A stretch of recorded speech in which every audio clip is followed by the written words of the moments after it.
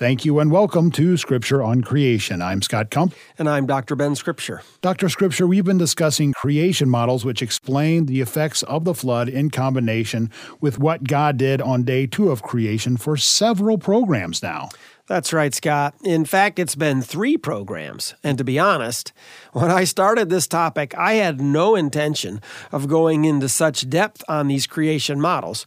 But as we discussed them, especially as we considered the proposals of the hydroplate model, I felt it is just really good information to share with our audience, those that are interested in creation. Because, frankly, it's information that I think is not widely understood, even amongst creationists. And I think many people who believe in creation may not even realize that there are different views among scientists concerning the physical nature of the cause of the flood and exactly what God did on day 2 of creation. Scientists whom we would generally refer to as young Earth creationists. Right. And so I've covered briefly the vapor canopy model and the catastrophic plate tectonics model, but have spent a lot of time explaining the hydroplate model. And in today's program, I'm not going to review what we've covered in the last 3 programs. If you haven't heard those shows and are interested in this subject, I recommend you simply go to my website, scriptureoncreation.org. On the homepage, click on the radio tab, and then you can listen to the programs on the hydroplate model that's in the player there. And they're simply listed as parts 1, 2, and 3 of the hydroplate model. And parts 2 and 3 specifically are on the hydroplate model, and I give a lot of different details about that. And in those programs, specifically on the hydroplate model, you talked about its proposals that do an excellent job of explaining a lot of the physical phenomena we observe on Earth, and even on the moon and comets. Yeah. However, you pointed out several times that there is a problem with how the hydroplate model interprets the Genesis account of day 2 of creation. But you keep postponing talking about it, Dr. Scripture. You're not trying to avoid it, are you? No, I'm not trying to avoid it. It's just there's been so much information I've been sharing that every time we get to the end of the program, I don't have time to talk about what I consider to be a real concern. Because you're right, there is a problem with the hydroplate model, and it is due to what Genesis chapter 1, verse 8 says, quote, "And God called the expanse heaven," unquote. But the hydroplate model says the expanse was a landmass that divided the waters above from the waters below. So for me and many other creationists, the question is, how can we somehow understand the meaning of the Hebrew word rakia that's mentioned there in Genesis chapter 1, verse 8, which is translated expanse, to actually somehow be referring to land? When right there in verse 8 it says, "And God called the expanse heaven." I mean, heaven is not land. Exactly. And so given that valid objection, I would say this: I'm still not totally convinced, but I do think that it is possible that the meaning of the word rakia in verse 8 could include a landmass, and that's the key. I think it could include a landmass below the surface water, as well as the water and atmosphere above it that would be there on day 2.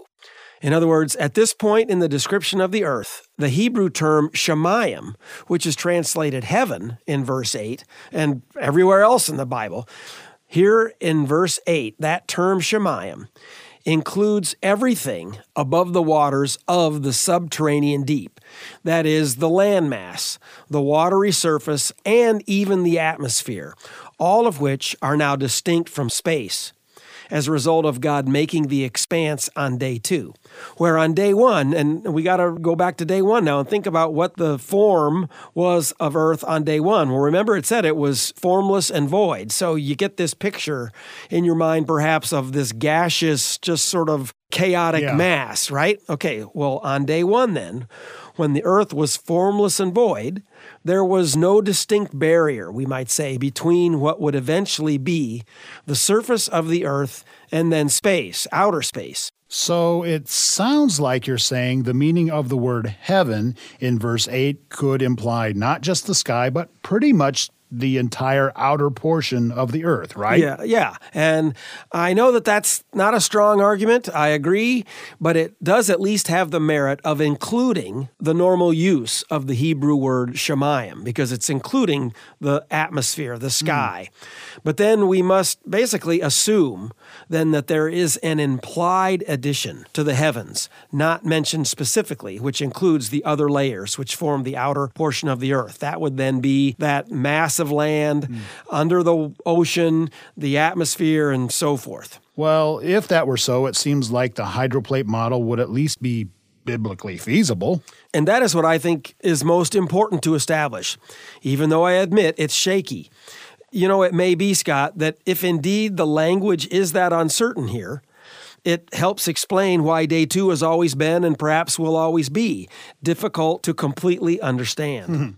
And Dr. Scripture, I recall you talking about various terms and phrases in the book of Job that have always been very difficult to translate clearly because some of the Hebrew was just old and rare and therefore tough to compare with other sources in order to verify the meaning. Well, that's a good observation, Scott. So maybe we could put this day 2, especially in Genesis chapter 1, very, very old Hebrew, although it was the Hebrew that Moses spoke. In any event, we maybe could put that into the same category as some of the phrases in the book of Job that are frankly just very difficult to interpret, especially understand when we're thinking of scientifically, what do these words mean? What does it look like? And given that proposal, that perhaps the idea that the Arakia was called the Shemayim, in other words, the expanse was called heaven by God, has an implied meaning to be more than the atmosphere, but the hydroplate and the water above it and so forth, I think that might then fall under the category that so often happens when you've got different attempts at taking biblical revelation and then trying to interpret it scientifically. You got all these different models, and we've talked about these different models. The vapor canopy model, which for the longest period of time, that's what I've adhered to, and I still don't abandon it by any means. And then there's the catastrophic plate tectonic model, and I've always believed that there were aspects to that were true as well. And now, I'm leaning more towards this hydroplate model as having many, many very worthwhile attributes to help explain the physical phenomena combined with the biblical account. As usually is the case, what we're going to find, I think, is nobody is completely right and nobody's going to be completely wrong. And what you do when you're trying to determine a theory, when you're trying to propose various hypotheses, you test them, whether it's against biblical revelation or against the phenomena that we see around us, you keep adjusting. And so you add this and you add that. And so I think what we're going to end up with eventually, if we really do come to a unified model, is parts of all these different models are going to be combined together to overall explain, probably pretty accurately, our understanding of day 2, day 3, and then how the flood was caused, and then the effects on earth after the flood by all these different phenomena and what God did on these different days of creation. So once again, we've discussed these things quite a bit. For those who are interested, I again recommend that you go to the website and listen to these different programs. I think this is going to be the 4th program, Hydroplate Model Part 4. And I can recommend one other thing besides these programs that we've been recording over the past several weeks, and that is a video, a DVD produced by Bob Enyart. Scott, do you know who Bob Enyart is? Isn't he on the radio? Yeah, that's right. He's on the radio. He's not competition, but he does have another creation science radio program. It's called Real Science Radio.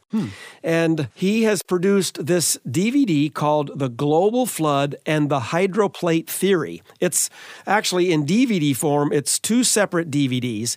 In Blu-ray, it's just on one DVD. And it's really, really excellent. Because it's a DVD, it doesn't just rely on talking like we've had to do on these programs on the hydroplate theory. He's able to show some graphs and so forth. It's really well done. It's obviously done in a lot more detail than we've been able to do in 3 or 4 programs on the radio. And so I would recommend, if you're really interested in this, go ahead and look that DVD up, The Global Flood and the Hydroplate Theory, produced by Bob Enyart and Real Science Radio. And so, Scott, we're going to be concluding our discussion on the hydroplate model, but we do have a couple of more minutes. And so let me ask you, given all the discussion that we've had, is there any question that you'd like to ask, maybe that you figure listeners might be asking that, I'm not thinking about? Well, here's one I've been wondering about kind of through this series. Okay. I mean, you suggested a possible, at least partial harmonizing of, say, the vapor canopy model and the hydroplate model. Right. If that harmonization is possible, so to speak, is it necessary then to reinterpret that word rakia? Can it simply mean heaven? That's a good point. Hopefully I'm not trying to completely reinterpret it, but I do see what you mean, sort of thinking of it differently, or basically sticking with the original idea that rakia just refers to the sky. Yeah. I would say yes and no, because so much a part of the hydroplate model depends on seeing that land mass as being the division between the water above and below.